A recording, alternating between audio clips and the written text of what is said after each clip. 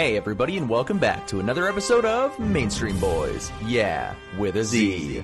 Get your popcorn ready, crack open an ice cold cherry Coke, and sit back and relax as Jonathan and Spencer break down the latest mainstream movies and TV shows of the month.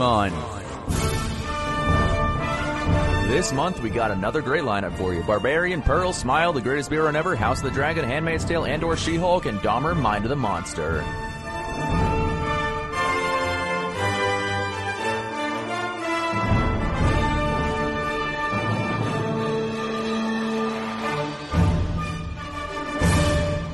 What's going on, everybody? Welcome back to our monthly show, Mainstream Boys. Me and Spencer here back again. Little Ducky, Mainstream Boy himself. Quack, quack. This is the show. Oh, quack, quack. Yeah, Spencer, Quack, for context, has I think it's made of rubber, an actual rubber ducky that his girlfriend got him at Target. Yeah. Yes? Yeah. I went to Target today. Did you find one? I went to Target today, and at the checkout, there was a guy that was buying like 4 Visa gift cards, and he left them because he didn't have money, and then I accidentally realized when I got home that I had taken all of them home with me because it was in a bag, like amongst my bags, and I didn't realize. So I thought I had $200 of Visa gift cards. I checked them. They were not valid, so they didn't actually work. It's a weird story that I did not expect, but okay. It's kind of weird, right? Yeah, that did happen today. I forgot. Just because you got your duck at Target, that was somewhat relevant. Well, they had like a pumpkin duck. They had a Frankenstein duck. They had other versions of the duck, but we have a little skeleton ducky. And he's watched all of the Spooktober movies so far with me, festive. So he's done a good job. He's handled them pretty well. So, yeah, I love having this guy. He's sits on my desk. There's always Spencer has some sort of inanimate duck watch. I would say every piece of media with him. Yes? Usually, when I've visited, you have a wooden duck. Well, actually, no. He only came out for that one instance. Yeah, he usually stays in my room, but yeah.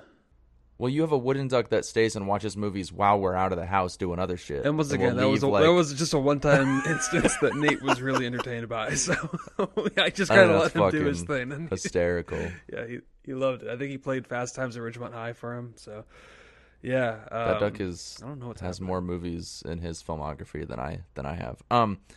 Anyways, yeah. So this is the show where we grab that big bucket of popcorn, crack an ice cold cherry Coke, sit back and relax, and break down those mainstream movies and TV shows. So that's actually in the intro. So I don't know why I just said it again, but that is what we do on this show. Spencer, did you make it to the theater at all this month? Yeah, twice. I went 2 times, which is more than when I went in August. So, I mean, that counts for something. Definitely, yeah. Yeah, and we'll get into which ones that is. But yeah, we'll get into that. We'll get into it. You know, kind of thing. kind of thing. But yeah, so what we're gonna do is break down the movies that we watched this month, as well as the TV shows, and then kind of talk about what we're looking forward to in the whole entire month of October coming up here. So why don't we get right into it? If you guys haven't, by the way, we have a couple episodes out, but for Collector's Corner, we just did 16 Candles, Donnie Darko, and The Howling is our next episode. So if you've seen any of those movies, highly recommend checking out those past episodes. But let's go ahead and get into the new release films of 2022, September 2022. First thing we're going to do is talk about Barbarian. Ooh, okay, yeah, this is the one that I haven't seen, that I have heard excellent things about.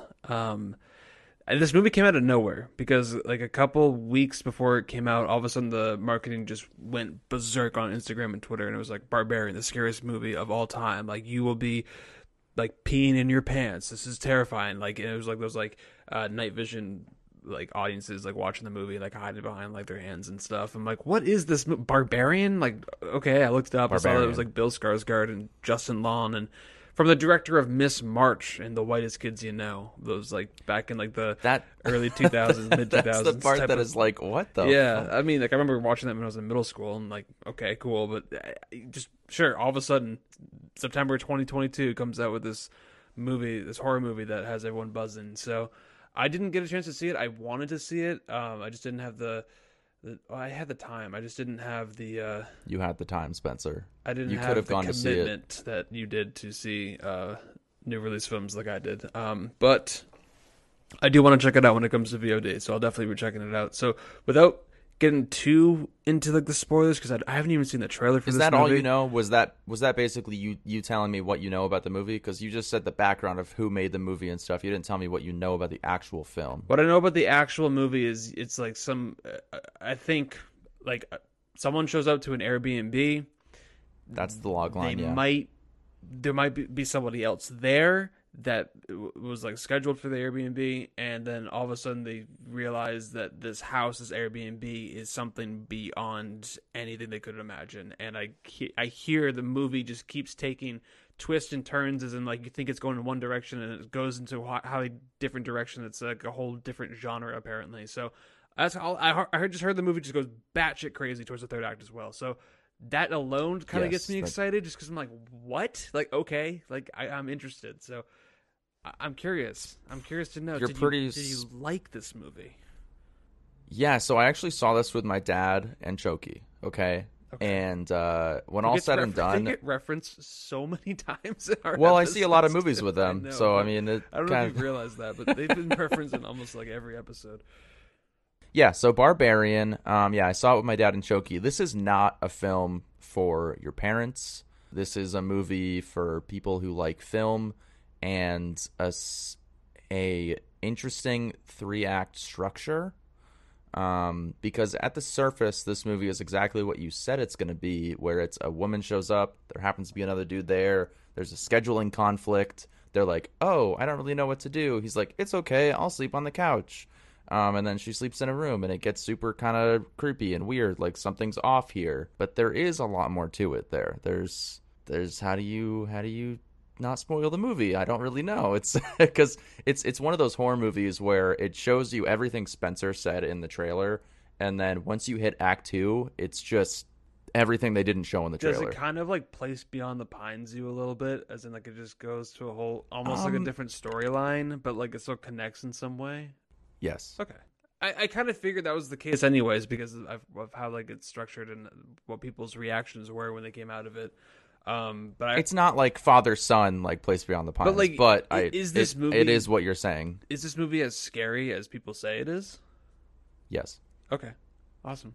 I wouldn't say it's as scary. Well, it depends on what you find scary. Because I haven't found anything scary in the I think the last time I was audibly and like physically shaken by a movie was when I first saw Hereditary in 2018. Oh man, that's a whole nother. I don't think I've fucking thing. I don't think I've had that same experience of a film affecting me to such an extent like that movie did. I've been into movies for sure, like they've been like scary and like I've been into them and like had fun with them, but I like don't think it's like affected me, and I haven't like jumped in my seat and like walked out of the theater and like wanted to like look over my shoulder and stuff. Like that hasn't happened to me since Hereditary. I think Barbarian uses like the Place Beyond the Pines structure, like you said. That's part of the storytelling, which I think was cool. But it also it just uses. It's not found footage, but it kind of feels like it is sometimes, because it is like you're following one character down a super dark hallway, and she does some really stupid shit, but she's also kind of smart in the way that she approaches things. Okay. It's a character that's kind of like you want to root for, but she still does some really dumb things. But in the end, she's kind of like smarter than you would expect in a movie like this. I don't know. I was really conflicted with the main character, but like the movie itself, there were some very scary moments, some very scary imagery, and I think it's going to end up being a pretty under the radar horror film of 2022. Okay. So I'm hoping it comes to VOD this month, because I think it would be a fun movie to check out during Spooktober. The title itself still does not make sense to me. And it's also I don't get it. They ripped the font from Sweet Baby Ray's barbecue sauce. It's the same font understand as that. the logo as that barbecue sauce. I don't know if that. Yeah, I don't know if it means anything. The director of Miss March just loves barbecue sauce. I don't know. I don't know what the fuck that means. I don't know what it means either. I haven't seen the movie. So, what would you give Barbarian overall? I think I gave it like a 3.5 out of 5. Like okay. It was a very solid horror film. Unexpected. Not like my dad and Choki did not like it. Okay. Damn, but okay. it was just character choices. You know how people like they don't like movies for not because of the quality of the film, but just like how the film ended up doing Yeah, things. like the Like structure of that's it, kind of or if it's typically general movie going audiences. If a movie has a very downer ending, don't tell me if I'm right or not, but just if it has a downer yeah, ending, people tend to not really like the movie as much or like recommend it. Or the cinema score is usually kind of lower if the movie has a super depressing ending. Um, sure, yeah. yeah, but I mean, critically, this movie has like an 80 something percent around Tomatoes, or maybe even 90. I think it has like a 92, to That's be honest. that's a lot higher Uh, than I would think. That seems kind of It's crazy to high. me. But It's a lot higher than I thought, but I definitely want to check it yeah, out. I'm hearing great things, and I'm glad I've kind of stayed away from the trailers, and I'm gonna go into it as blind as possible because I hear that is the best way to do it.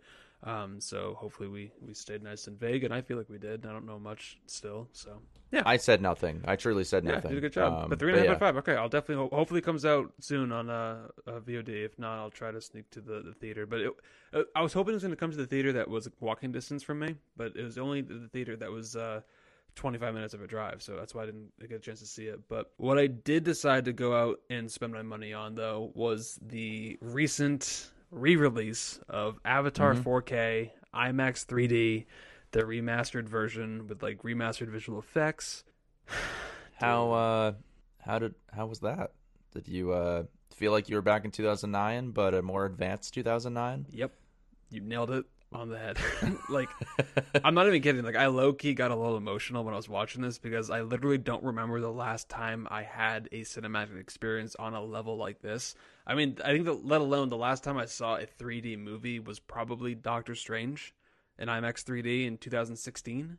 Oh, the I first one. don't, Yeah. yeah, 2016 Doctor Strange. I don't think I've seen a 3D film since then. And if I did, it's probably just one of those movies that were just post converted because Avatar kicked off the 3D trend essentially because James Cameron was experimenting with that technology and he pushed the limits Well, of what was was it? possible.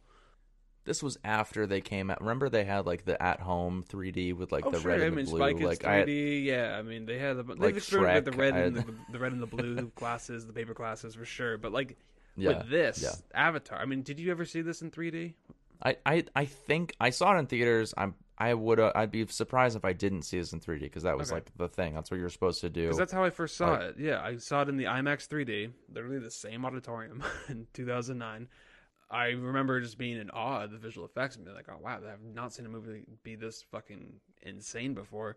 And I have watched it like a couple of times since on Blu-ray, and it's never lived up to that experience because then when you have the story of just Avatar, like it's I don't love it. It's repetitive. It's hokey in a sense because it's just Pocahontas and Dances with Wolves, but like the visual effects are fucking insane, and it's a fun movie. It's a James Cameron knows how it's a to popcorn film. shoot Like action. Yeah, exactly. It's a big blockbuster, and it's so entertaining. And so going into this, like my expectations were just like, yeah, it's Avatar, but they're re-releasing it in IMAX 3D again. Like that experience alone. And Brooke had never seen it in theaters; she only saw it on Blu-ray and loved the movie. So I'm like, you're gonna see the whole movie for like an entirely different perspective. And so we went and saw it, and yeah, the movie just blew me the fuck away. it's one of those movies where it's held so highly in regard just due to the amount of money it makes and the visual effects and how kind of monumental it was. Yeah. But then people are like, "Oh, let's knock this thing down. The story isn't perfect." Yeah. That's not what James Cameron was going for. Like No. he's not going for Oscar or just like best screenplay ever written. It's Sam Worthington is the star of this film. Like seriously, like I don't know what you guys are expecting. And that's how you're forced to watch it beyond its theatrical run is like whenever it comes to digital and you watch it on your iPods and you're watching on your phone. Yeah, because you're and not it's on watching it how it's Netflix. meant to be watched. Exactly. Yeah. This is the only way you should ever see this movie because when I went to on Letterboxd, I saw that I logged this movie at like a 3 out of 5. This movie's a 4.5 out of 5 based on this whole fucking Wow. experience. But Wow. borderline 5, dude. Because like when I was watching the action scenes and like things are literally like flying at you like you've never seen them before, and like the sound was literally blowing candy wrappers like into the aisles and stuff. Like it was unbelievable of a cinematic experience. And after like lockdowns and stuff and being forced to watch all these new release movies through like streaming and on your TV and buffering and just wanting to literally just jump out your fucking window and going back to the theaters I get and it. stuff. Like this is just a welcome return to like that whole experience, and it's kind of like what movies should be when you go and see them in theaters. So if it's still playing near you, like, you have to go fucking see it, dude. You have to go and check this out. Okay. You have to. Okay. You have the AMC A-list. There's no excuse. It's long. The story, like, it does kind of drag. I don't recommend going like late at night, but go and check this movie out. I mean, just have a fun time and just be in awe of just what James Cameron is doing. And they even showed like a 10-minute scene from Avatar 2 with like an IMAX 3D. Oh, like before? No, it was afterwards. So like they played the credits. So like a lot of people left, and then it said all of a sudden, like before like started rolling like all the other credits, like beyond the main ones, it was like, and now a special sneak peek of Avatar: Way of the Water, and then it was like whole this like it was an underwater scene with like the kids, and dude, I can't wait for December. Like, just you're gonna have the same experience in literally a couple months with a whole new movie, and it's gonna be. I'm so excited, dude. I never thought I would see you so excited for Avatar. I never did either until I literally took advantage of this IMAX 3D re-release. Like I said, I had this logged at a 3 out of 5 on Letterboxd because just having to watch it on Blu-ray, I'd never had that same level. It ruined it. Of appreciation. Yeah, it's just like you watch the story and it's like, oh, well, you've seen this done 100 times before, but it's really cool visual effects. The IMAX 3D, it showcases it for what it really is, and it's unbelievable. Okay. Unbelievable. But the movie that we did see together, not together, but we saw this movie. We can finally share opinions and a discussion on it. It is Pearl.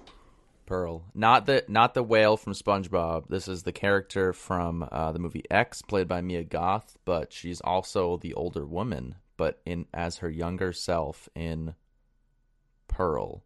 As you've probably heard, if you've listened to us at all, Movie Thong, you know that we have somewhat of an obsession with Mia Goth for whatever reason. I think it's more you than it. Well, it's me. Well, yeah, it's all of us. But I'm more vocal about it. I think it's like just Mia Goth is like what she had like a very small role in. What was that in Everest? And I was like, holy shit! Why isn't she on the fucking poster? Like because it's a movie called Everest. She has one line, if anything. She's like, "Dad, are you coming home?" And then that's it. And he doesn't respond. But God, Mia Goth is got to be one of the most under the radar actresses right now. I truly think that she's in some pretty niche movies. She's working with this director. I don't know his name, to be honest. It sounds like a woman's name, but it's not. Ty West. Ty West. That's not a woman's name, but yeah. Who did X? That was pretty awesome. I mean, it has insane reviews. It's not just like a super niche cult movie. Like it's well regarded as a good movie. And then Pearl here, which so creepy and unsettling and just such a strange character that Mia Goth plays as Pearl. I'll tell you what I was really into about this whole X and Pearl and Ty West and Mia Goth and what they have done this year. Yeah. X kind of came out of nowhere last April. I remember it premiered at one of those festivals. I think it was like South by Southwest, which, when beginning of the year, a lot of film festivals, they'll screen these movies and you can kind of get a sense of these upcoming movies that have like a lot of hype. X was one of those movies that people were talking about. They're like, oh, this is a lot of fun. If you're into horror, like it's a throwback to 70s grindhouse type of movies, and it's creative. It's really cool. Mia Goth did a great job, blah, blah, blah. So when it came out and we all saw it, we all really liked it. I mean, it lived up to the expectations, at least in my opinion. Jenna Ortega. Yeah, Jenna Ortega, Kid Cudi. Freaking Brittany Snow. Brittany Snow is like pretty darn good in this movie. X is a great movie. It's a great little horror film. And all of a sudden, like a couple of months before Pearl came out, which was September 17th or 16th or something was when it came out, it got announced that like, by the way, no, sorry. After X, at the post-credits of X, a trailer for Pearl plays, and it's like, oh yeah, coming soon, Pearl. And it was like, oh wait, they actually shot a prequel along with X. They shot this movie. Who paid secretly. for this? I don't know. Who paid for this? I think like that's what's crazy to me. It has a like, budget of like $1 million, lit... dude.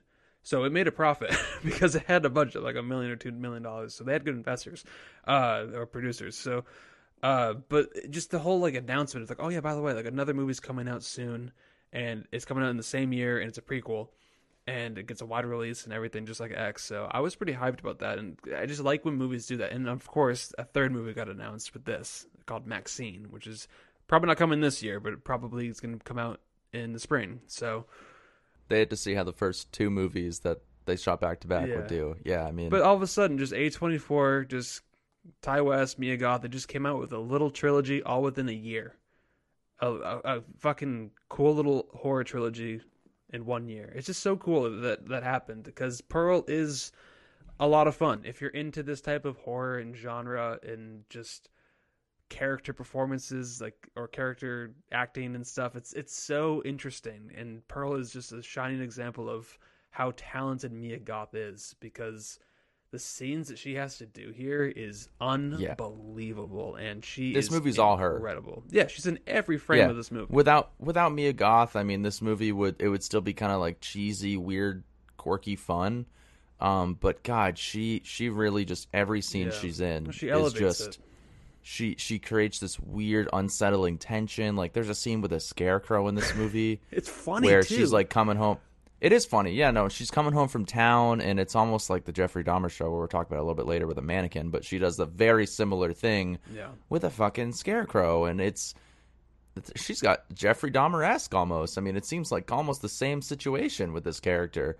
She's so good in this movie. There's a scene in this movie where it's like the longest one take of a medium shot on her face of her just talking and kind of airing out how she feels on the inside. It's like about who she is. Yeah, it's like 10 minutes long. It's like a 7 to 9 minute one take monologue of just like a close up of her face. Yeah, not to mention the end credits. I mean, not really a spoiler, but the end credits is literally just her face and holding one pose for the entire credits. Like, I mean, if you go on IMDb, it's the trailer is the thumbnail of her smiling like that. Yeah, and just imagine that for like 5 minutes with her eyes are watering because she can't blink. It's performance, the dedication. The dedication for this role. And she was this is the first time she's been credited as a screenwriter because she helped develop the character, and you can tell just her passion is here, and it showcases on screen. And honestly, dude, you look at some other movies she's done, like Cure for Wellness. She's like in a mental hospital in that movie with another weird affliction. Like, this is just kind of her niche, and she does so well in it. Honestly, I can't wait to see what other weird stuff she does. I'm sure she'll be in some mainstream movies as well because she's gonna blow up. Like, she's gonna blow up. She's married to Shia LaBeouf, so I mean, like, he's another famous character, method actor. So I'm sure she and him you don't want to know what their dinner's like. So, God, they probably eat like human remains. Like, I hope they don't go that far, but I'm sure they do some crazy role playing scenarios. God.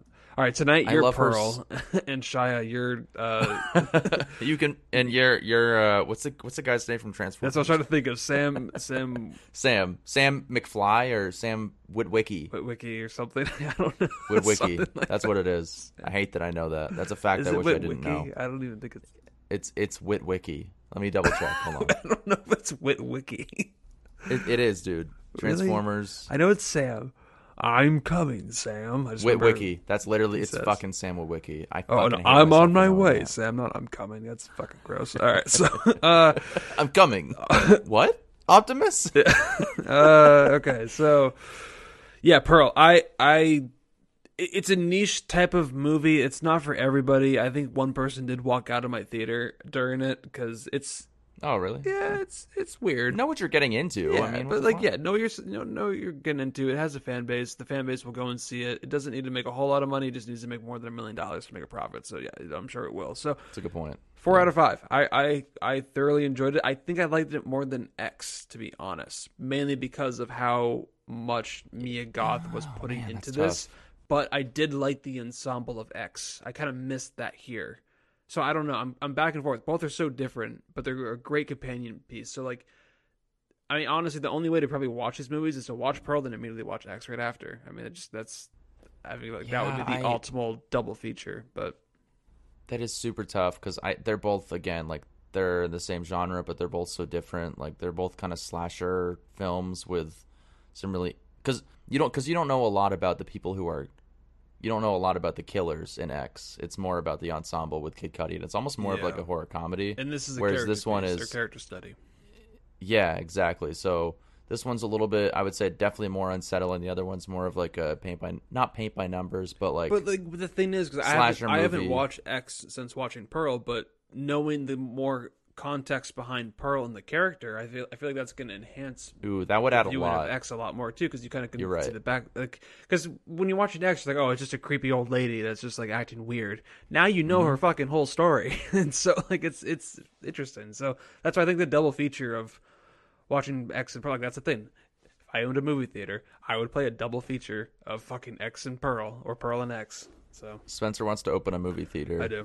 Which I don't think is an outlandish. And if you walk up to the idea. box office at my theater and you're like, you know what, I like those movie dudes, and my favorite episode is this, free ticket. Absolutely, free ticket, and I will make you a 5-course fucking meal that I learned on MasterChef Junior. But anyway, yeah, I give it a 4 out of 5 as well. Let's go ahead and move on to Smile. I just smiled in the creepiest way I could think possible. Spencer, did you see this movie? No, because this movie came out literally 2 days ago. Fuck! I thought you saw it. No. We talked about it. I said, God. are you going to see Smile this weekend? And you said, I don't know. I want to. I might. Maybe I'll see it after I finish this work at 4 p.m. And I said, oh, cool. And then I went and saw it at 4:30.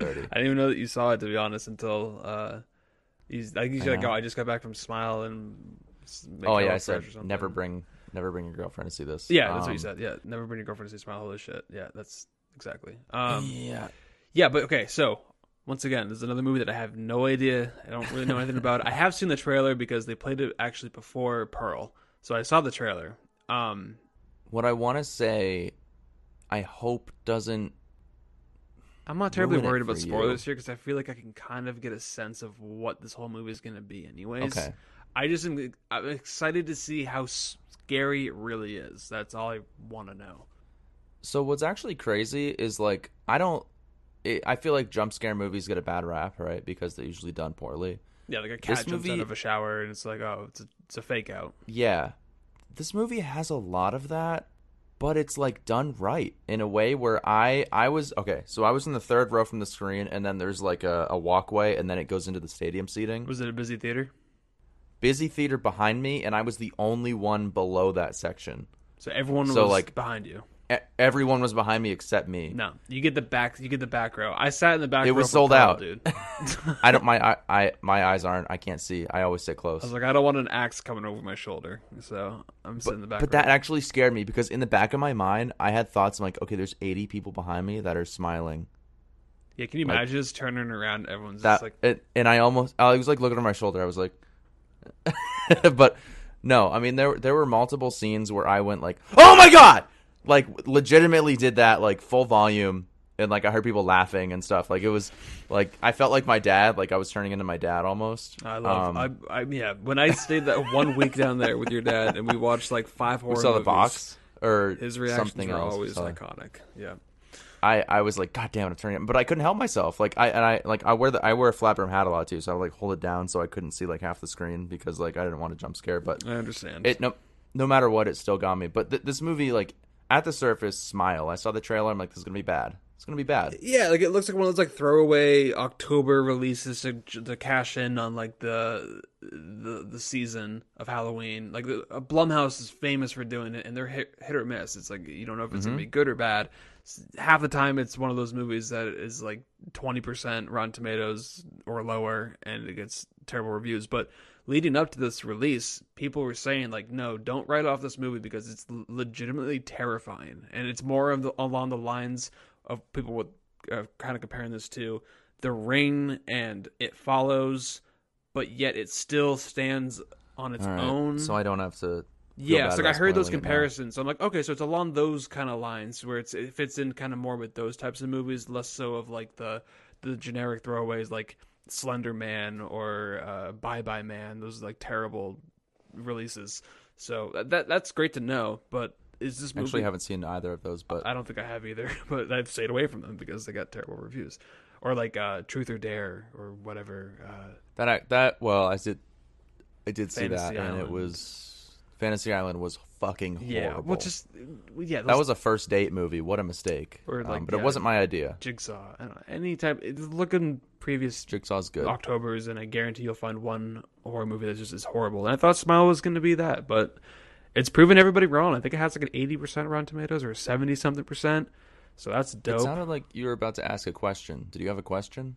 I just like 'Cause you're about to be like. I feel like you're about to ask a question. Well, because the movie Smile is like it's genius marketing in and of itself. It's Smile, and like what they've been doing with the marketing has been awesome, anyways. By sending Unreal. the actors to like baseball games and putting them right behind home plate, so they're just sitting there the whole game, just like with a creepy smile, and it's like that's Fucking brilliant. Love that. And they did it like they did Love it on that. the Today Show behind Al Rooker, like in the window. Are you kidding me? There's a video of it. There's a woman, That's- she's just right there, and she's smiling through the window. It's so weird. It's so fucking funny that it's brilliant marketing. So that alone, I probably will.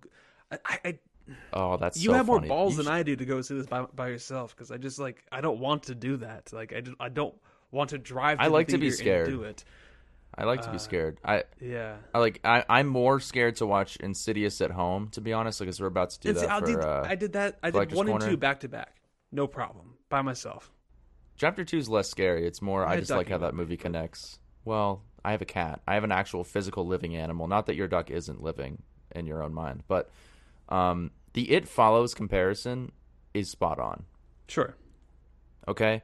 That's all I'll say in terms of, I guess, borderline spoilers, but aside from the jump scare stuff, like this movie has a really good protagonist. It actually has some pretty solid backstory with kind of the underlying messages of the movie, so it's not just like very surface level. There's more going on here, almost like the movie with Rebecca Hall. It was like a lot based on like there was backstory of like depression and stuff, and The Night House. Yeah, like there was a good backstory along with the kind of the terror that was taking place to begin with. So Okay. but then it goes even further. Like when I was like, okay, it's gonna end right here because her backstory is resolved. It fucking doesn't, and then it goes like to another level. Like I was very surprised. Welcomed? Yes. Good. Okay. Great. Yes. It has a lot of false endings. I'll say that. It has a lot of false endings where like our scriptwriting teacher would be pissed off. Sure. But I They just keep feel like going. they keep going, but I was there for it because it was one of those movies where I was like, I don't want this to end. Like this is pretty awesome. How long is the movie? I feel like it's over 2 hours. It Is felt it? like it. It's over I don't 2 know. hours? Is it? I don't know. Let me.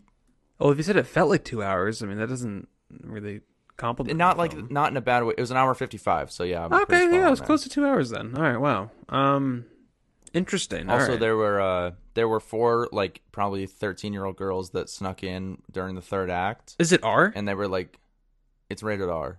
Oh, that changes shit. Yes. Okay. It changes it a lot. I did not know that until that happened. I was kind of dreading going to see this this weekend because I thought it was PG-13, and I didn't want to deal with like the kids because we had terrible experiences growing up going to see horror movies that were PG-13. Just kids with like laser pointers, and they were annoying running up and down the halls. So I was half expecting that to happen with Smile, but knowing that it's R, that changes things. Huge. There was 4 13-year-old girls that snuck in during the third act, and there was a dude sitting in one of those seats that's like in the aisle where it's like almost like a handicap seat, and they came in and started like making jokes and like giggling and shit, and he went up behind them and went ah, and scared the fucking shit out of them, and they screamed and ran around the theater, and then he went and got somebody to kick them out, which was great. It was about 2 minutes, and That's what I was it expecting to happen at the theater, dude. That's what I wanted to Yeah. avoid. So it's funny that actually happened to you. Okay. It actually enhanced the experience because at first I was like, ugh, and then I started laughing Yeah, when that they helps. were like screaming. It was actually awesome. So Great. Okay. it totally added to the experience. But yeah, Smile 4 out of 5, very solid. Damn. Very unexpected. Okay. Really liked it. Yeah, I will so definitely go be see it. checking that out. Hopefully it comes out in a couple of weeks. If not, maybe I'll check the theater. Who knows? Yes, very great. Very great execution of a concept that could be fucking ruined pretty easily. Sure. You know? Yeah. But moving on to more of an upbeat film that I don't know if did you watch it? The Zac Efron movie, Yeah. The Greatest Beer Run Ever. I did. All right, cool. Sweet. Awesome. What'd you think of that? Yeah, this was the latest Peter Farley or Farley. Peter Oh, it's Farley? Peter Oh, Farley? no shit. Okay. Farley? I think it's Farley. Peter Farley. He and Bobby Farley, his brother, they've made some pretty crazy comedies like Dumb and Dumber, Fever Pitch. They did There's Something About Mary. They did Hall Pass. They've done a whole bunch of stupid movies. But all of a sudden, Peter Farley by himself wrote and directed Green Book, which won 2 Oscars. So he is a 2-time Oscar winner. So therefore, he can make whatever he wants now, and he decided to make this movie called The Greatest Beer Run Ever, which is, yeah, it's a true story of a guy during the Vietnam times was like, he was bored and drunk, and he's like, you know what, I'm gonna go and give my friends a beer in Vietnam, and he It did doesn't it. sound real. Yeah, It does not it sound sounds like a real. made up story, but he literally did it. He literally found a way to get to Vietnam and to find his friends and deliver them a beer. And then you kind of obviously there's messages about how over his head, over his head he is, and just how stupid of a decision that is, and what war really is like. And yeah, there's a lot of on the nose kind of messages that you would expect with that type of story. But I really enjoyed this movie. I wonder how many kind of instances it exaggerated. Like how many? I wonder how much of this actually happened. I mean, regardless, the film is so entertaining. I mean, just the concept itself is like so ridiculous that you just kind of want to see what happens. Zac Efron plays a character that is so likable. He's so goofy and dumb, and he's actually kind What's of his perfect name? for that. Like, Chicky something. Chicky. Yeah, I mean, fucking Chicky. Like the coolest guy with a mustache from New York wearing a flannel and like he's basically khakis like a with golden freaking duffel retriever bag of as a beer. person. I mean, like he's just like Yeah. a goofy, dumb person with like a big heart that just wants to do something good with his life, and that's just what he landed on. Was like, you know what? I want to go give my boys a beer in the middle of a fucking war zone. Like, dude, I that feel like scene. this would be me. That I would scene do when this. he gets to that station and he's like, "Hey, like I'm here to see whatever his friend's name is," and they're like, "You need to see him now," and he's like, "Yeah, I'd love to see him right now, like right now." He's like, "Yep, okay." Calls him to the station. He's running through fucking a battlefield with people shooting at him Yeah, like nonstop. that was ridiculous. And it just cuts You to better Dickie, get here and he's just now. like trying to find like how he's gonna hide under the tarp to surprise his friend. And it cuts back to his other friend just literally running for his fucking life. And he gets there and he's like, I brought you a beer. And he's like, are you fucking kidding me, you son of a bitch? Like, it's so accurate and just like how people would probably react. It's like, you're such a fucking idiot, but how can you hate him because his heart is so big? It's the clash of the two worlds of the people who were like in America, like they're basing their opinions of the war on what the media is kind of proposing, and But they're all being shown in the Viet nothing but horrible things and protests and stuff like that. And yeah, he wants to Yeah. support them. Exactly, and like the Vietnam War is known to have kind of made America look super negative. Like the reason why we're there isn't really concrete, and like we weren't succeeding like America has won in every other war, and then he goes over there and finally kind of learns what's going on. And I just kind of love how the two worlds clash in that scene that you just mentioned. Yeah. It's like he has no idea what the fuck he's doing. Like he doesn't comprehend that this is a full-on war zone. Like his friend almost died for a PBR. Yeah, in that moment. a PBR. Can you imagine? A PBR, and everyone thinks he's a CIA agent. Yeah, that was a funny aspect of the film. Yeah, they're just like, oh my god, Yeah, you guys I are hope so that good. was true. And he's just like, well, okay. He's like, I'll roll with this. This is how I'm gonna make it happen, which was hysterical. Crazy. Yeah. That one character.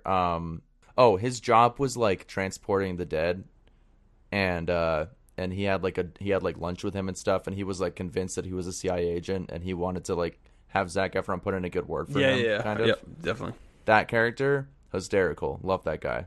Yeah. And he keeps popping back up every now and then. He's like, hey man, like put in a good word for me. The one thing though is like, I don't think this movie, like, it's not going to go on to win any Oscars or anything. Like, it's not. It didn't blow me away or anything. I mean, neither did Green Book, to be honest. But like, all of a sudden, the campaign that movie for was... Green Book just came out of nowhere. And did you ever see it? Yeah, I saw Green Book. Yeah, I mean, like, that's the thing. It was okay. It's a feel good movie. Like, it means well.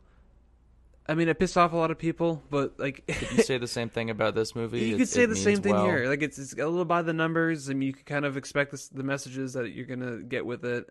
It doesn't really do anything new. It didn't change the landscape of film, like Avatar, the 4K IMAX 3D remaster. So like it's just like, but like if you have Apple TV Plus, it is kind of like a feel good movie in a sense, to an extent, of just this guy who is a golden retriever in real life and just wants to make his boys feel good, and that's it. So, Airbud Vietnam Edition.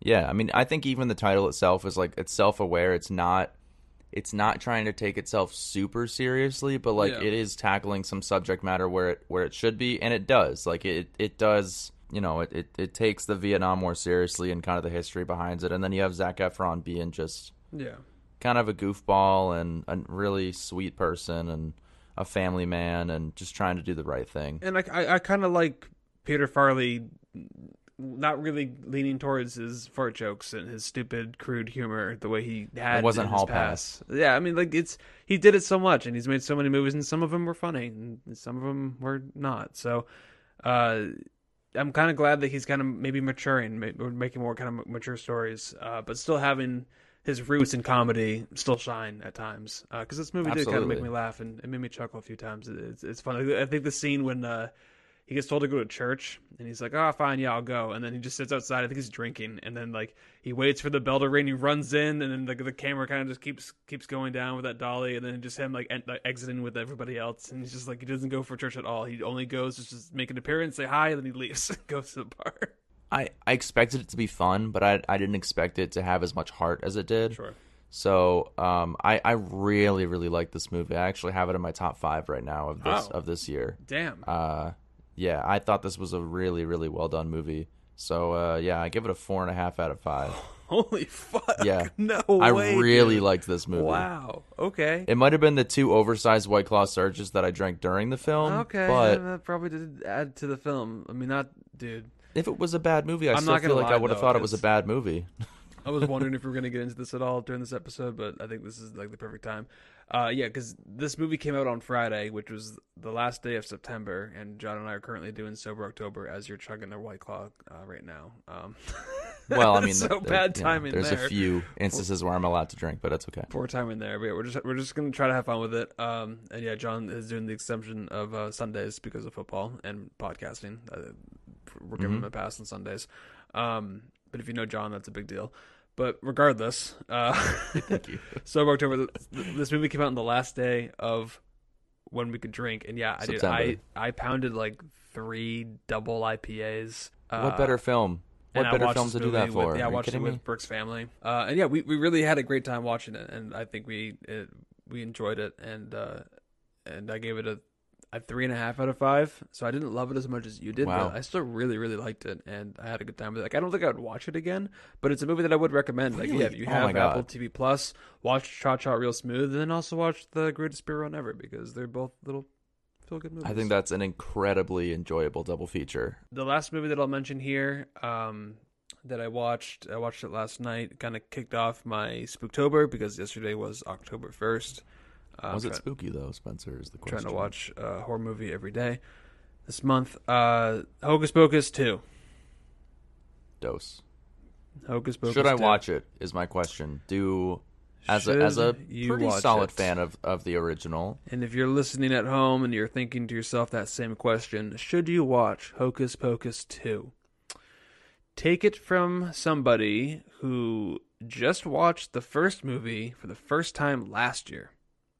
That's me as well. Okay, by the way, and you as well. Yeah. Okay, so Yes. you're in my boat here. So, Nate was the fan. That's why we watched it on he the was podcast a nostalgia last childhood. Like, October. you got to watch Hocus Pocus. It's one of my favorite movies, like from Halloween of all time. I'm like, oh, okay. And I've heard that growing up too. And I saw it on TV. It was always rotating on those channels, and I just never watched it. And when I watched it for the first time last year, I loved it, dude. I had so much fun. It was that 90s cheese that I really liked, that Disney was kind of like, they're pushing that, they're being a little edgy too. Like this movie kind of was scary, the first one at least. Like at times, like it pushed that boundary of being a little edgy, which I kind of liked. This movie is what you would expect for Hocus Pocus 2 in 2022. Okay. Fuck. It's kind of what you would expect.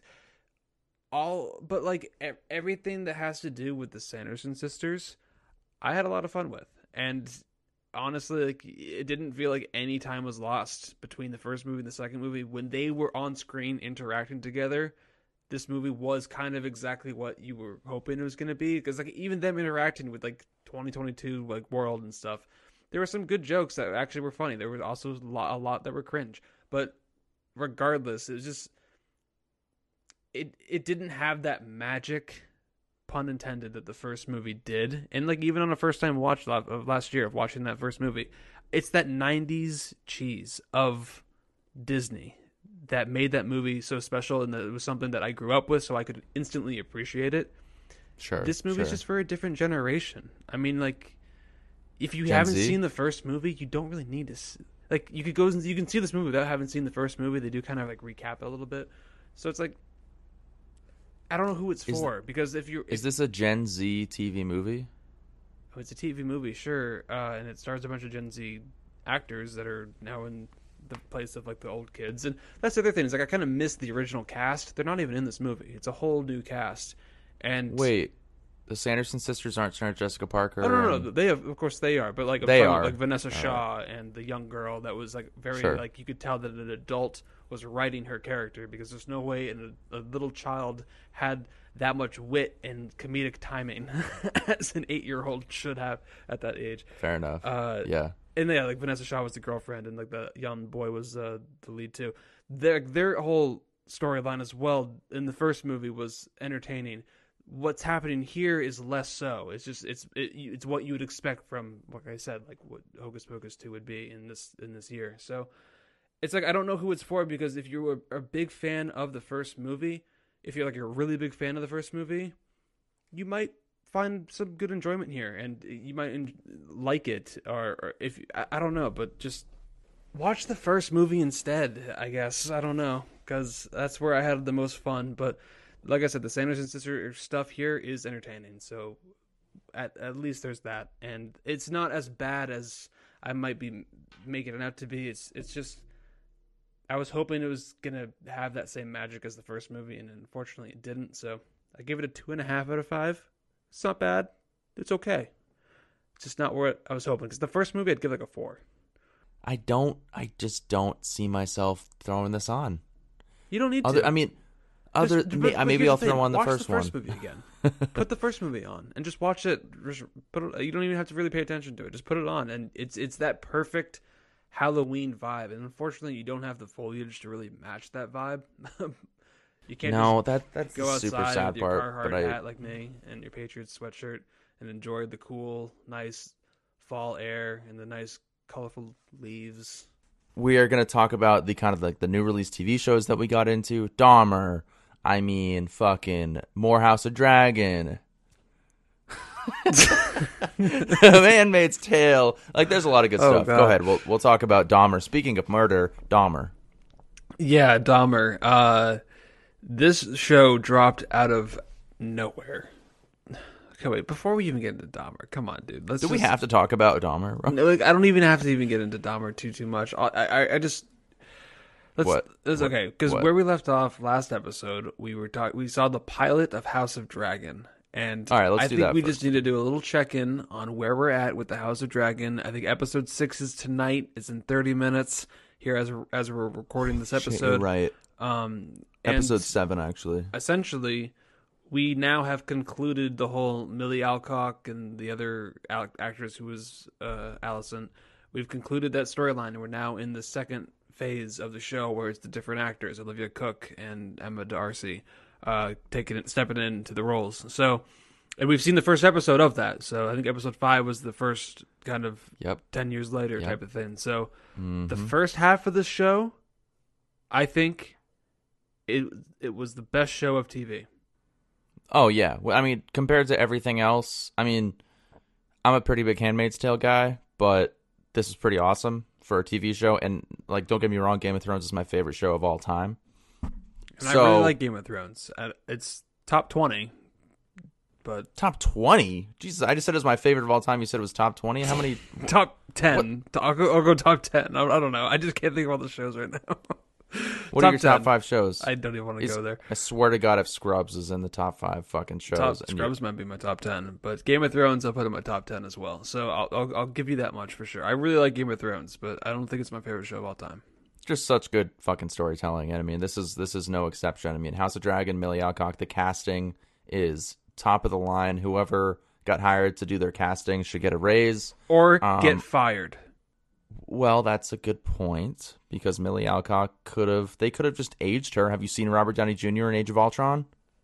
They aged the other actors. They aged her boyfriend in an episode. Yeah, so it's just they did. That's the thing. So I really, really was digging the show. I honestly loved it. I still really like it, but that latest episode where they switched actors, I didn't connect with it the way I did, and I was kind of mad because that's because we just had 5 episodes with the same person. So it's like, why didn't we maybe just think about this a little more? Develop season 1 fully with just Millie Alcock and Allison, but they kind of, I feel like they're getting eager here. They're like, oh, we want to jump forward and play with this other time because it's already got a green light for season 2. So we're getting a whole another show with. We're not getting any more Millie Alcock. No, exactly. She's done. I think that's what was driving the show so much for me was I loved her character and I loved how she was playing her character. She was so like I didn't know where she was going to go, and when we jump ahead with this new character, I'm trying not to get too spoily, but just it didn't feel the same. It didn't seem like the same character. It felt like I was watching kind of a whole new character. But I don't know. I am so interested to see where it's going to go. I for all we know, this next episode is going to be unbelievable, but I think it is just an adjusting time here where I'm just going to have to get used to these new actors playing these characters that I've kind of grown accustomed to already because everybody else is the same, so it's throwing me off. I don't like when they recast. Let me give you a point of reference that will help you make you feel a little bit better. I don't know if you remember the first couple. First of all, I'll say Olivia Cook playing Allison. I don't really feel any jarring nature of that because Olivia Cook is amazing. No, that's okay. I'm not really as familiar with Millie Alcock's replacement. I don't know that actress very well. I could see an older version played by. Oh no, she was in the show with Joey King on Hulu. She was the mom. The mom. She was the mom in The Act. Chloe Sevigny. That's who it is. I feel like Chloe Sevigny she was the mother of Anna Sophia Robb. Okay, I don't even know what it is. Anyways, Chloe Sevigny I could see as another 10 years later of Millie Alcock's character. That's what I'm saying. Anyway, that's really not that relevant. I think that when they replaced the mountain, I didn't notice replaced the mountain. There's a pretty. I mean, the actor, the change in the actor. I know, is but I wasn't his character not.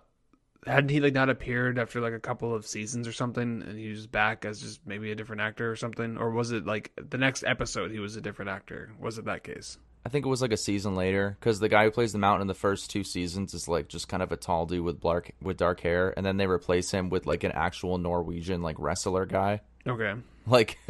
And he's literally looks like just a superhero of a human being, almost like a Drax type of character. So for me, that was an improvement, but it's hard to look at the main character. It's like if they replaced Arya. Yeah, that's the thing. It's she's the main character of the show, and she was driving it, and she was doing an excellent job in her performance, and you had never seen her do anything before. This is the first time you've really seen her act, Millie Alcock. She hasn't really been in a whole lot that you've seen. And she was excellent. So it kind of bummed me out that we're now switching here, and I think that's the thing is we knew this was happening. But I think finally when the episode dropped and I was watching it, I'm just I'm not as into it as I thought I was going to be. It's a new show. Yeah, it did feel kind of new, but I don't know. Like I said, I think it's just going to be an adjusting period, and the next couple of episodes, maybe, hopefully, it just seamlessly kind of fits in. But hey, tune in at the end of next month for our final thoughts. Oh, absolutely. I think the story is awesome, and when it comes to Game of Thrones, for me, I want to like it so much. I take everything in me that okay, I need to love this. And when it was airing, the episodes 1 through 5 even, I mean, every Sunday, it's oh yeah, new Game of Thrones, let's fucking go. Let's get hyped. Let's make some nachos. Let's go. It's Game of Thrones. Dude, when it was me, when season 8 came out, it was Chinese night. Oh, dude, yeah. I mean, that was during Yeah, it was lockdown, I awesome. think, too, when the Yep. finale was airing. Yeah, it was screening every Sunday night. It was so exciting. So it did kind of recapture that too. So I will appreciate it, and it still is. I mean, like I'm hyped about the new episode as well. So, but I don't know. I'm curious, but optimistic about where it's going to go, and how I'm Yeah, going to I guess I'm react to it. cautious, Cautious. but There you go. I don't think it was as jarring for me because I But did so far think it's the good. acting was it was still like really really good, and I still think she captured the character, the new actress, totally fine. So yeah, I don't think it was bad. Yeah, I I don't still think think the it's I story don't was think it's a great. knock on her performance either. It's just adjusting to the switch is all. It's noticeable than Yeah, I was it's hoping. it's like watching like one of Anna Sophia Robb's, or no, not, I'm sorry, I'm still thinking of the Terrence act. Howard and Don Cheadle. No, That was no, an I'm thinking improvement, but that's a good point. No, I'm saying like let's say like halfway through The Witch with Anya Taylor-Joy, they replaced her with an older actress. Like it's like an up and coming, really talented actress, and then they just replace her. yeah, That's how it feels. I get what you're saying. in a way. But you know what? Millie Alcock, she's gonna get a whole bunch of roles. She's gonna shine in a whole bunch of other stuff. So maybe it's good that she's not gonna be locked into just nothing but Game of Thrones for the next 10 years of her life or career. So yeah, maybe she gets to choose some cool projects now because she got put on the map in the best way possible. I think she was like the trending celebrity on IMDb for like the whole month. Like she was I on the believe front it. page every time you logged on to IMDb. So I'm sure she's gonna get a lot of roles, and I hope she does because she's a great actress. So yeah, that's a bummer, but we'll see. We'll see what happens. We'll see. I think right now I give the show a 4.5 out of 5. Oh, Very good. same probably. Yeah, I Yeah. really still am enjoying it.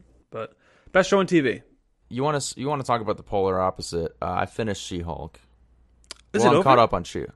No, I don't think it's quite over. I thought it was, but Isn't it like it's 10 not. episodes?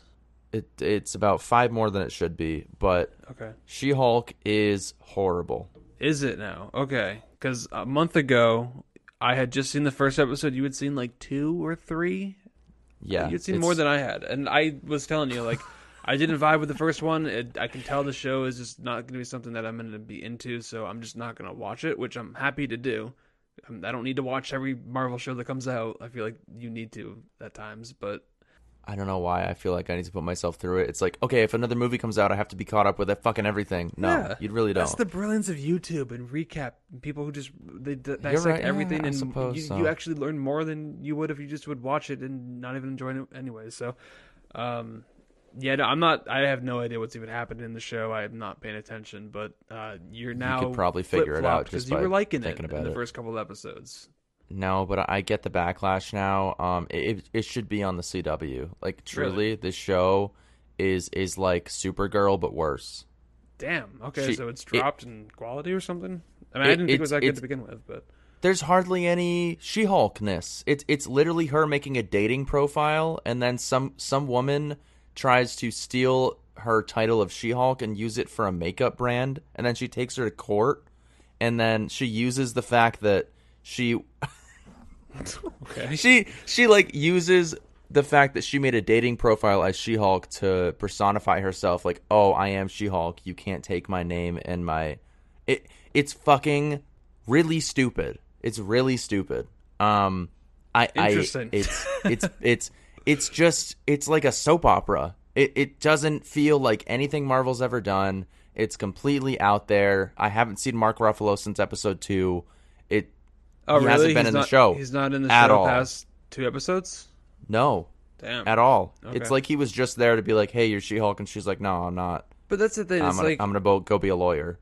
I that is something though that I do respect that Marvel is doing is they're making shows for specific audiences. They kind of have stopped catering to the general mass audiences, and like that's what their movies were. I mean, all their movies leading up to maybe like Eternals or Thor: Love and Thunder, they were very much geared towards the general audiences that please kind of everybody. And then when they started to make very specific genre piece films, like Thor: Love and Thunder was 80s cringe comedy, Eternals was art house lawn cinema type stuff, and now we have She-Hulk and Miss Marvel is like a kids show and whatnot, and It's for specific audiences and they're gonna vibe with it. They're gonna love it in a way that we might not. So I respect that they're doing that, and I hope this does have I think it does have an audience. I mean, from the majority of people that I see talking about it, they seem to be liking it. Besides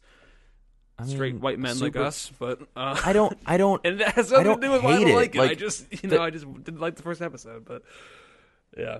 It's fine. It's like watching New Girl with a superhero. I didn't even watch WandaVision or Falcon and Winter Soldier or any. Those are bad too. I just watched Moon Knight and Loki. Those are the only shows I've watched from Marvel.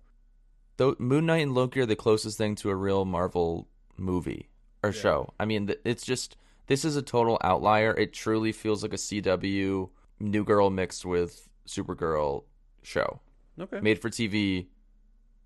Like, the effects are okay. I mean, actually, no, they're not. They're not okay. It's pretty bad. Oh well. I mean, like we said, I mean it's for a specific audience. I mean, are you gonna finish it? Probably. There was a little reference to Daredevil in episode 6. Oh, was he in it now? Matt Murdock? He wasn't in it, but his mask was. Okay. Well, he's gonna be in it towards the end, so at least watch it for that, because I'm excited for Daredevil to come back, and I'm sure I'll probably check out his series when it drops. Because they're both lawyers. They're both lawyers, so it makes sense, right? Yeah. Obviously. It's Yeah. fucking stupid. Yeah. Yeah, I don't. So, can we talk about something that's on Disney Plus that's better? Andor? Andor? Yes. Yes. Talk about Andor here. Okay, so are you caught up? Have you watched? There's only 4 episodes out currently. Have you watched all 4? I've watched 3 of them. 3. Okay, so they dropped. The premiere was 3 episodes, which I'm kind of glad they did that, because if they had just dropped the first episode, like, I was really into it. But the fact is, like, it takes 3 episodes, I think, to really know if you're gonna like a show or not.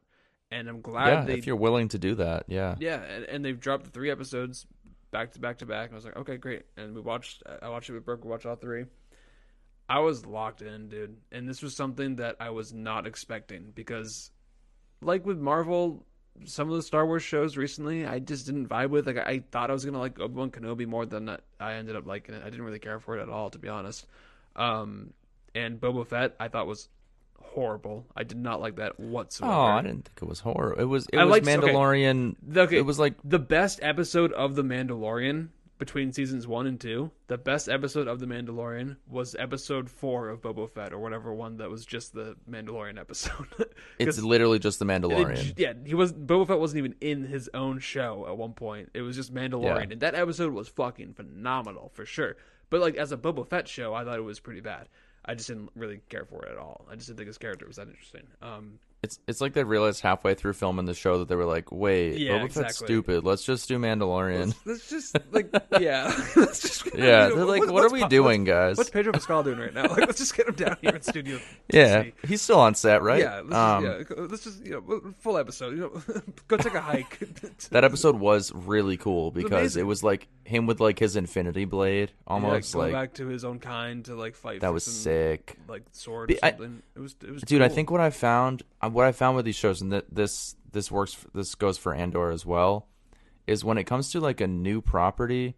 Clearly, it hasn't worked for She-Hulk. I mean, at least for us as 27-year-old adults. But when it comes to something new and it's not trying to rehash something from an older film like Obi-Wan or Boba Fett, it's more intriguing. There's more left to be desired. There's more mystery to it, and you're like, okay, I want to sit down and kind of figure this out, rather than they're trying to bank off of old nostalgia with a character like Boba Fett. Yes. 100%. So yeah, that's kind of where I'm at. Where Andor, no idea what it is, and it's more of a human level character. He's not like a superhero. He's not a Jedi. He's just a guy. He's just a guy. He's like a bounty hunter or something, or he gets mixed up in kind of this overall plot that is super important to Star Wars. And this guy, exactly, that we just don't really know much about, he was just a kind of a supporting character in Rogue One, which came out a couple of years ago. Was he in Rogue One? I didn't even know that. Yeah, it was him and Felicity I Huffman had no idea. movie. Yep. Oh, of course, dude. Oh, come on. fuck. Cassian Andor. But that's the thing, is like, you don't really know a whole lot about his character, because I mean, they were doing a huge chunk of that movie was to develop Jane Erso and Felicity Huffman's character. Felicity Felicity, Jones. Sorry, yes, not Felicity Huffman. Melicity Jones. Um, We'll never get to know what that character would have been in the Amazing Spider-Man series. that's true. Yeah, or Shailene Woodley as MJ. But yeah, Andor. I was kind of blown away by the first couple of episodes because it was so different than what I was expecting from these Star Wars shows, because it felt something more along the lines of what you would get from like an HBO kind of programming, as in it's a little more grittier and more intense, less Like kid Blade friendly Runner than some of the other or ones. like Yeah, like a very Blade Runner feel. And it has a whole different score to it. I think I forget. I think it's the guy. He's a great composer. Nicholas Brittle, I think, is the composer. But like the score is really good. Like the theme of Andor is excellent, and it's created by Tony Gilroy, who has been known to make some very good action films in the past. And I think he was involved in Nightcrawler. But like it's got a different vibe than what I was expecting with a Star Wars show, and it's a vibe that is, I think, very welcomed. So far am very into it, and I wasn't expecting it to be. So I'm it's pleasantly almost surprised. like, yeah, no, I am too. I don't think I'm as blown away yet. Like I need more. I haven't seen episode 4. I'm not blown away, but I'm really digging it. It's super intriguing. I mean, like I said, just for the fact that it's an unknown property, It it's a more relatable character. It's not Jar Jar Binks. It's not Ewan McGregor trying to come back and rehash his past and revitalize himself as a Star Wars character. Exactly. So yeah, it's cool. I'm excited to see what they do with it, and it's not CGI Mark Hamill, which That's I liked. the other thing. Yeah, I liked that, dude. But still, you can feel the real environments throughout the show. Like you can feel like they're actually on set somewhere in the woods. Like you don't feel like they're just the constant, like the volume of green screen and the LCD screens that they use with the Mandalorian and stuff. It and the Obi-Wan especially, like it feels way beyond like the studio feel. It goes to like the real locations, which I really appreciated. So it's got a vibe. Yeah, exactly. So Yeah. I can't wait to see where it goes. But yeah, Andor. If you're hesitant to check it out, I would say definitely go for it. And yeah, I guess on a more downer note, the only other show that Spencer and I both collectively watched has been Dahmer. How many episodes? I think like 6. Okay, so you haven't finished it yet. No. It's just a miniseries, right? It's just obviously the It's one a limited season with Evan series. Peters. However, I have my speculations, my conspiracies that Where are they because gonna the go with show it? is called Monster, the Jeffrey Dahmer story, I feel like they're gonna now do Monster, the John Wayne Gacy story, Monster, Well, the Ted Bundy story, Monster, the blah blah story. Like I feel like they're gonna maybe keep doing this because Ryan Murphy loves creating series, and if a series does well, like what Dahmer's doing right now, which is the #1 trending show of all time because people are sadistic fucks and like true crime, they're gonna keep doing this. are you serious? I did not know that, but that's spot on for us American audiences that are fucking sadistic freaks. Because you had mentioned something earlier in this episode where we were talking about Pearl, and you were like, yeah, Pearl is similar to Jeffrey Dahmer, and blah, blah, blah. She is. That is the difference there in here, because Pearl is a fictional character. It's a silly horror movie. It's fun. Dahmer, This is real. This is real. This is gross. This literally is so fucking disturbing.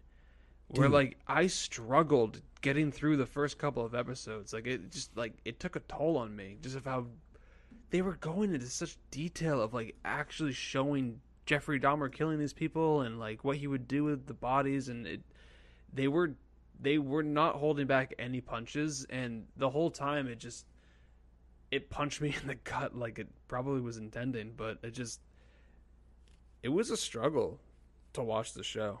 But it was one of those things where it's like you can't take your eyes off of it, and you just want to know more, because I didn't know much about Jeffrey Dahmer and his story. I didn't really know anything about, just other than the fact that he ate people and he killed a bunch of people, but like I didn't know anything like the details. So that's mainly why I was watching it, to really get a sense of like who this guy was, and I didn't know anything about the community and like the response of like the cops and stuff like that. So there was a lot to the show, but it's just it's struggled to watch.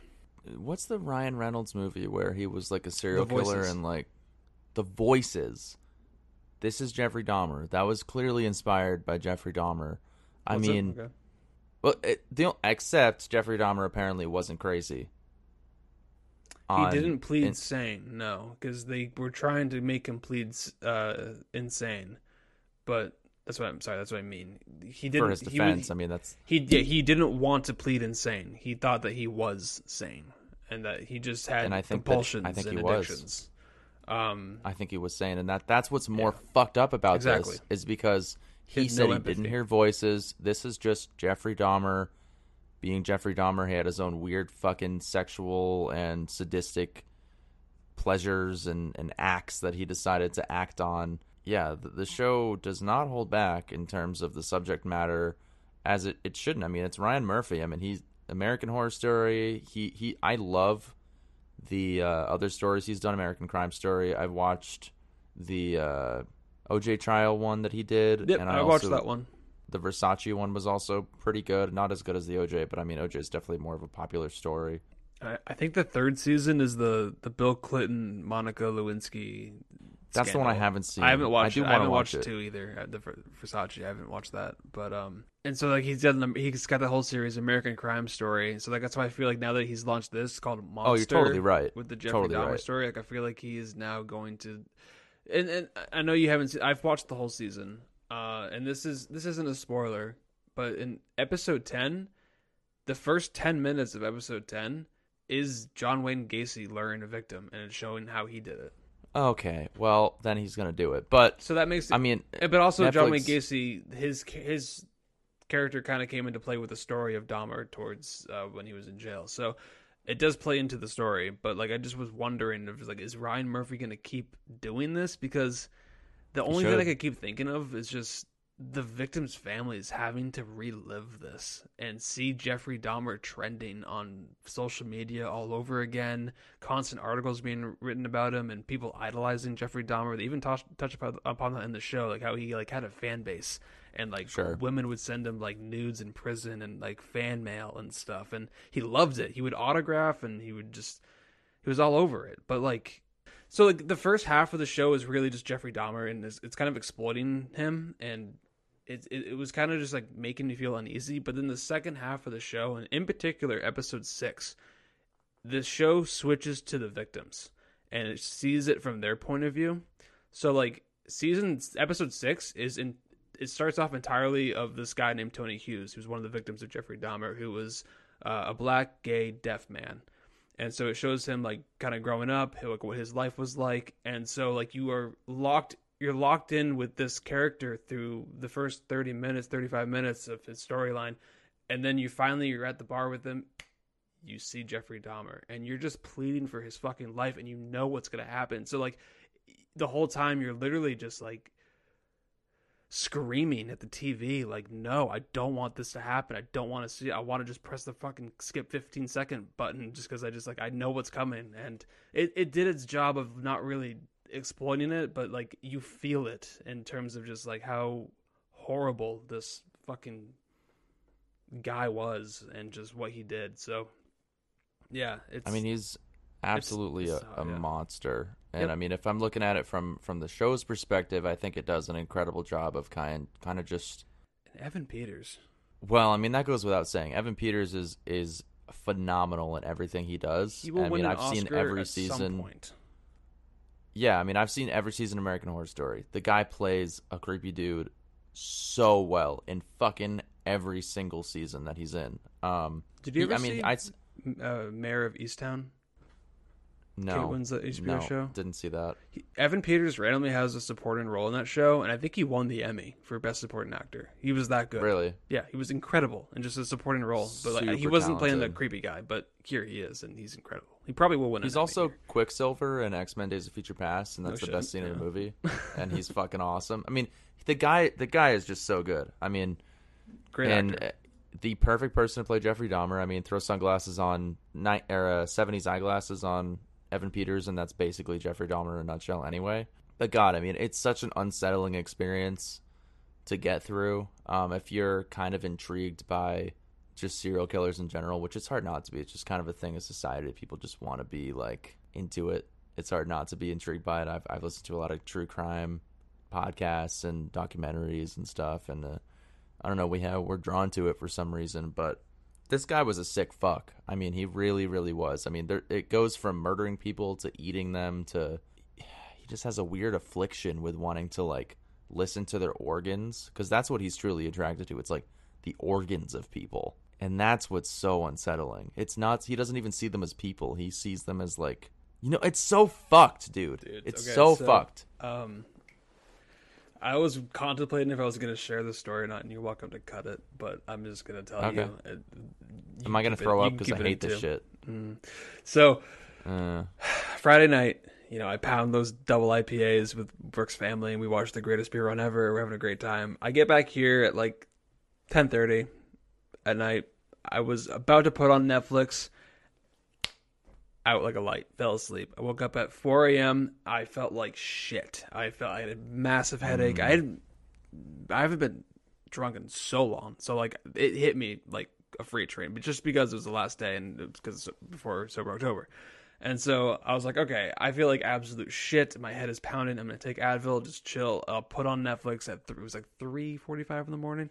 I was like, I'll just put on Netflix, and I load on Netflix, Jeffrey Dahmer, episode 7. I'm like, okay, I'll watch it. Great. I watched that whole episode. I'm just not feeling it. I'm feeling so sick. I'm grossed out. The show ends. I'm sitting there. I'm like, I'm going to puke. Ran to the bathroom, projectile vomited for maybe 20 minutes. Jesus Christ, Spencer. The show made me puke. But granted, it was external factors that caused it. But still, like Was it? I think so, because this show it made me feel so sick to my stomach, having to watch what this guy did to people, and so I don't know. It hit me pretty hard. Yeah, I mean, if not a better reason to experience Sober October than that. I mean, I don't know what else. Help. It did help because I felt so much better. But yeah. Yeah, I mean, the most disgusting scene that I remember you told me about was he works at like a hospital. Oh yeah, where he's like collecting blood from people, and he brings the blood home. God, dude. And then and he drinks it, and it's, man, I mean, he's got some quirks. He's a quirky guy. He's like Zooey Deschanel. No. Yeah, he's like a Zooey Deschanel. No, he's not. Dahmer. 5 out of 5. I don't know. No, I can't give it a grade yet. It's just a super weird show and very well done. And Evan Peters is fucking phenomenal in the worst way possible. Yeah, it's not really a show I'd recommend, but it's good. It's well made. It's well acted and everything. So and also the score is really haunting. Like I think every episode ends with whale noises, and it's just like so unsettling because it's. Wait, what? I don't notice that stuff. So I'm gonna have to pay attention for that going forward. So like whale that's noises. like the cue, like of Dory. When it cuts to credits and like this is like directed by, and it cuts to black. It's literally a whale noise because whale noises kind of sounds like humans suffering. The credits will play whale noises, and actually towards the end of the show, Jeffrey Dahmer just plays whale noises to go to sleep when he's in prison. So it makes sense. But the score weird. is haunting for sure. It reminds me of like the Joker score at times, which makes sense because the character is that fucking out there. Yeah, Jeffrey Dahmer. Yeah. I mean, yeah. Well, speaking of characters that have gone off the wall, this is not true based on a book. The Handmaid's Tale, season 5, dude. So season 4 that's or your 5. I personal can't show remember that you're which one watching it is, here? but yeah, that's my personal show. I haven't seen The Patient. I know you want to talk about really that maybe a little bit, but I'm watching The Patient, and I'm also watching The Rings of Power, Lord of the Rings. But like, I know you're not watching them.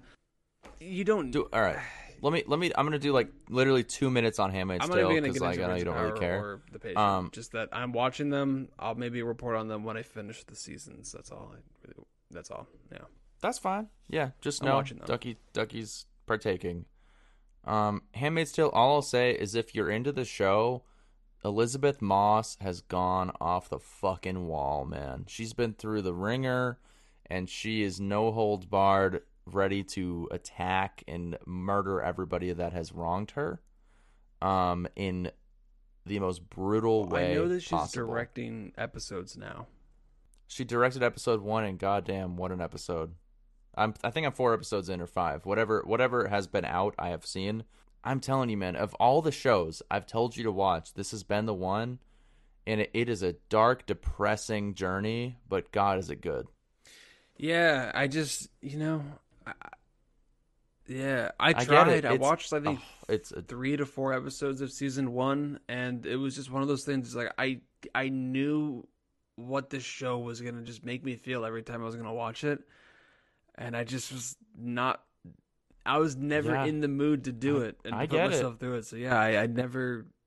I hear it's great. I hear it's great, but also it's that daunting It's so good, task man. of like I know there's so many fucking seasons and episodes to watch of a show that is so good. So just It's also a show that's going to piss you off because it's a character. She gets so close, exactly. Oh, sure. and then it gets torn away in like the worst possible situation you could think of happens, So, and it's like, like fuck again. Yeah, and so then that it's another season. repetitive nature is going to piss me off. So I'll recap it. It's great, and it's not just me. I mean, it's a very popular show. She's won a lot of Emmys. Like it's a fantastic show, with some super despicable, horrible characters that you're going to want to kill on this, like rip their hearts out, rip their throats out on the screen. I mean, it's a brutal, brutal show. It's like if America was 1,000 times worse than it is now. I mean, yeah. If like religious fanatics took over and had control over everyone's lives. Horrible. Horrible. And then Canada is like the saving grace of everything. You just want to go to Canada in Handmaid's Tale. Which I I'd want to go to Canada right now. Sure. So Canada is like all right. Well, there's a good amount of TV right now. Way more, I think, to choose for TV shows than there is for movies. But like I said, there's so much content in general. Just the fact that we were able to talk about this much in the month of September. I mean, there's a lot of good stuff. I think we had a good month here. Better than August.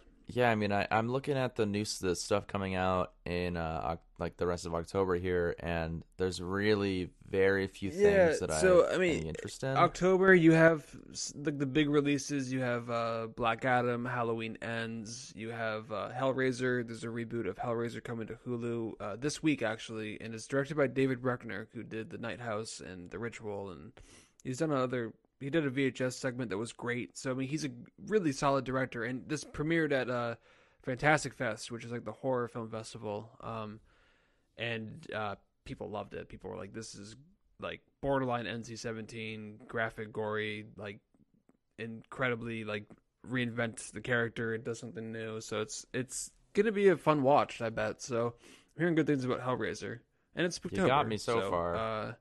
I will definitely be checking that one out on Hulu. And Prey was a ton of fun, and that surprised me, and that was a Hulu original. So I'm not going to knock Hulu originals. So we got that at least. I mean, if Apple can pick the right films to premiere on their platform, I think Hulu can do that as well. Netflix is the one where it's like, we'll fucking put anything out. And you're definitely, I mean, I'm sure you're going to tell me how Black Adam is, because I'm not going to be checking that one out. So... yeah, I'm sure me and my father and Jokey will go check that out day one. Actually, he might not give a shit, to be honest. My dad has been more selective lately. I had to convince him to go see Barbarian. Yeah. If you keep bringing him to movies like that, I mean, he'll struggle. But there's some other movies might come out that will maybe be like a nice, pleasant surprise. Like I know there's a stop motion Jordan Peele, Key and Peele movie that's coming out. That's like from the director of what is it? Nightmare Before Christmas, and Coraline. Isn't that not Tim Burton? Tim Burton produced it. It was a different director, but he's only done like a couple of movies. It was Coraline and The Nightmare Before Christmas, and he's coming out with this next movie with Key and Peele. It's called Wendell and Wild. It's like a kind of like a spooky stop motion movie that's coming to Netflix towards the end of the month. That might be kind of fun. Oh my God, he's a creepy looking dude. Henry Selick. He also did James and the Giant Peach. I thought you looked up the movie. But No, the I guy. don't need to mean, look you what should look at the his fucking director looks IMDb like to see photo. his movie. I guess that's what you gotta do. No, Spencer, please. No, I just want to see your reaction. Look up his picture right now. He just likes to play with puppets. Come on. Yeah, he does look like a full-on puppeteer in like his off time. I mean, he directed Coraline. Of course, he's a psychopath. Yeah. Come on. And also, there's a war movie that is supposedly rivaling Saving Private Ryan in terms of like how realistic and gritty it is, called All Quiet on the Western Front. That's coming out the end of October on Netflix. Oh, interesting. A very Okay. brutal war movie. So yeah, can't wait for that. All shit. Quiet on the Western Front. I think that's a. It's a book. That's a Yep, book. it's a book. Yeah. That sounds very familiar from like school. So I don't know. There's some stuff to choose from, and then obviously a lot of TV shows to finish up and maybe even check out. So, and never know the surprises that do get released all of a sudden. So, yeah. Well, let's jump into our last segment here. This is basically going to be called Movie Thong Asks a Question. Because we keep forgetting, we got to put out some sort of questionnaire in the story. I can do that. That's on me. I should have done that like last week, but I didn't. He gave us a bunch of questions, so we're gonna we can still just choose from the past. Yeah, let's pull from those right quick. It looks like you left 2 questions here. Question 1. This one. What is one movie? This is a great question. What's one movie you'd love to do an episode on but haven't? I would yet? imagine this is for Collector's Corner. Didn't specify, but Mainstream Boys is whatever we watch. So I don't know why, but the first thing that comes to mind is the to-do list. why? Because I love that movie so much. Spring Breakers would be fun. I feel like that would be fun. I want to do a movie that's like that I haven't seen in a while, that's like controversial and something that I would have a lot to say about. Again, we said Nightcrawler early in the episode, but I feel like Nightcrawler would be a really fun movie to do. That'd be a good one. Like, I'm thinking of just like legacy movies that I feel like we would need to dive into, like The Lord of the Rings. I mean, Nate's for never God's seen sake, them. Jesus. That's okay. Well, I think that's crazy to me. good enough The reason Godfather movies, itself. you've never seen them. So like Nope. some of these big movies that would just be fun to kind of revisit and talk about, and the fact that one of you haven't seen them would be kind of fun. I mean, we say it every episode, but like, give us recommendations and we will Sure. gladly do them. Like, without question, let us know what you guys Granted, think we've we seen should a lot watch of and movies talk about. between the three of us, but But then again, Nate hasn't seen Lord of the Rings, and I haven't seen The Godfather, and that's so the thing. you might find As one. long as one person hasn't seen the movie, I think it makes for an interesting discussion. If we've all seen the movie, it's still fine, but it's more fun if I think one person hasn't seen it. And like with iconic movies like that, I think it makes it kind of more fun because so many people have seen it. So it's like getting a fresh perspective. Like getting Nate's fresh perspective of knowing was just something I like dreamed of. I loved that. I know, That's because probably like my the favorite whole episode time we've I've done in always a long wondered in time. college, like I bet he would love this movie, but like getting him to sit down and watch it, like there's no way. You could tell him a million times, watch Knowing. I'll pay you $10. Watch Knowing. He wouldn't do it. But for a podcast, okay, I'll watch it. And he's a converted fan, so I'm gonna go Lord of the Rings, The Fellowship of the Ring, and just hopefully do Two Towers and Return of the King and supplement episodes. But yeah, Lord of the Rings. National Treasure. That's my choice. You could easily do that fucking next week. Oh no, you can't. Spooktober, but you could easily do it. Spooktober. Anytime. National Treasure. I don't even own the Blu-ray. National Treasure is the #1 guilty pleasure movie in my arsenal. Above all else, I would watch that movie any day of the week. Either of them, 1 or 2. Both are fine. That's the thing. Is like I would love to do comedies, but I feel like we would just spend the whole movie just quoting them. I don't see an issue with that. It's not. But I see what it you're doesn't. saying.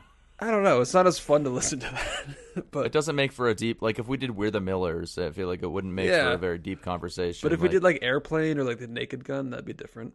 the whole Monty Python's Holy Grail, that'd be fun. That would be great. Yep. So yeah, That would be an amazing movie to talk about. plenty of options there. that's- So yeah. Good question, movie Thumb. Yeah, again, as always, we love you, Movie Thon. Come up with some great questions, and we love the support. Yeah, we'll do one more question here. What is our favorite actor? Jeez, I would say Kevin Spacey. In 2012, I would have said that, but now I have a different answer. I don't want to take the obvious answer and say Tom Hanks. Jai Courtney. Can you imagine? What if I was like... You're a legit adamant. human being I'm with adamant. a brain, and you were saying that, yeah, Jai Courtney is my favorite actor. Jai Courtney of all is time. the best. The real answer is Nicolas Cage. I mean, are you fucking... Did you just hear what I said about National Treasure? I mean, are you fucking kidding me? He's a lot of I fun will to watch watch. anything That man Nicolas does. Cage. Yep, he's a lot of fun, for sure. Favorite actor? Not the question is favorite actor, not who's the best actor. It's fucking Nicolas Cage. Like, there's no other answer for me. And Spencer's is Corbin Bleu. I don't even have to answer. It's Nicolas Cage. Oh, okay. There we go. This is why Spencer and I are friends. Here we go.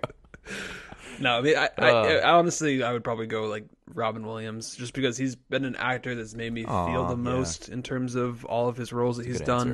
Answer. I mean, I've never laughed so hard watching a performance in countless movies. So, Robin Williams, I think, and also his dramatic work is phenomenal. So, yeah. Dude, speaking of movies I need to watch, never seen Good Morning Vietnam. I mean, I've never seen a lot of his dramatic roles. So that's another part of filmography I need to explore. My dad was saying that oftentimes people say that he looks like Robin Williams. Yeah, a little bit. You see that? I see it. It's in the eyes, Yeah. in the face a little bit. The nose. I see it in the cheekbones a little bit. Absolutely, yeah. All right, guys. Yeah, thank you so much for listening. If you've made it this far, I mean, again, we really appreciate it. If you would, I mean, this would take you 2 seconds. If you like the show, go ahead and leave us a review on Apple Podcasts. That way other people can find the show, get us up in that algorithm. If you like movies, if you like TV, this is the show for you. Tell your friends. Honestly, there's a lot of physical media, a lot of media out there these days to enjoy, and we truly love talking about it. So thanks again, all of you, and Movie Thong at those movie dudes. Hello there. Jesus. Fuck. Well, if you're into Slip of the fantasy, tongue if you're into there. fantasy football, you can go listen to the sister podcast, Those Fantasy Dudes. Or if you're into horror movies, all month long, we have a bunch of horror movies coming out on the podcast channel. Just make sure you follow the Those Movie Dudes podcast wherever you do get your podcasts. We have episodes like Insidious, Ouija Origin of Evil, we have The Visit, we have The Howling, and a mystery surprise episode on Halloween. Who knows what it's going to be? Only we know. So stay tuned. A lot of horror movies due to be discussed on our podcast feed. So yes, Spooktober. It's just Halloween. It's Halloween time. It's good. It's Halloween Town 2. Yeah. Cool. Thanks for listening to another episode of Mainstream Boys. New episodes release monthly, and you can stay up to date with everything Those Movie Dudes by following us on Instagram.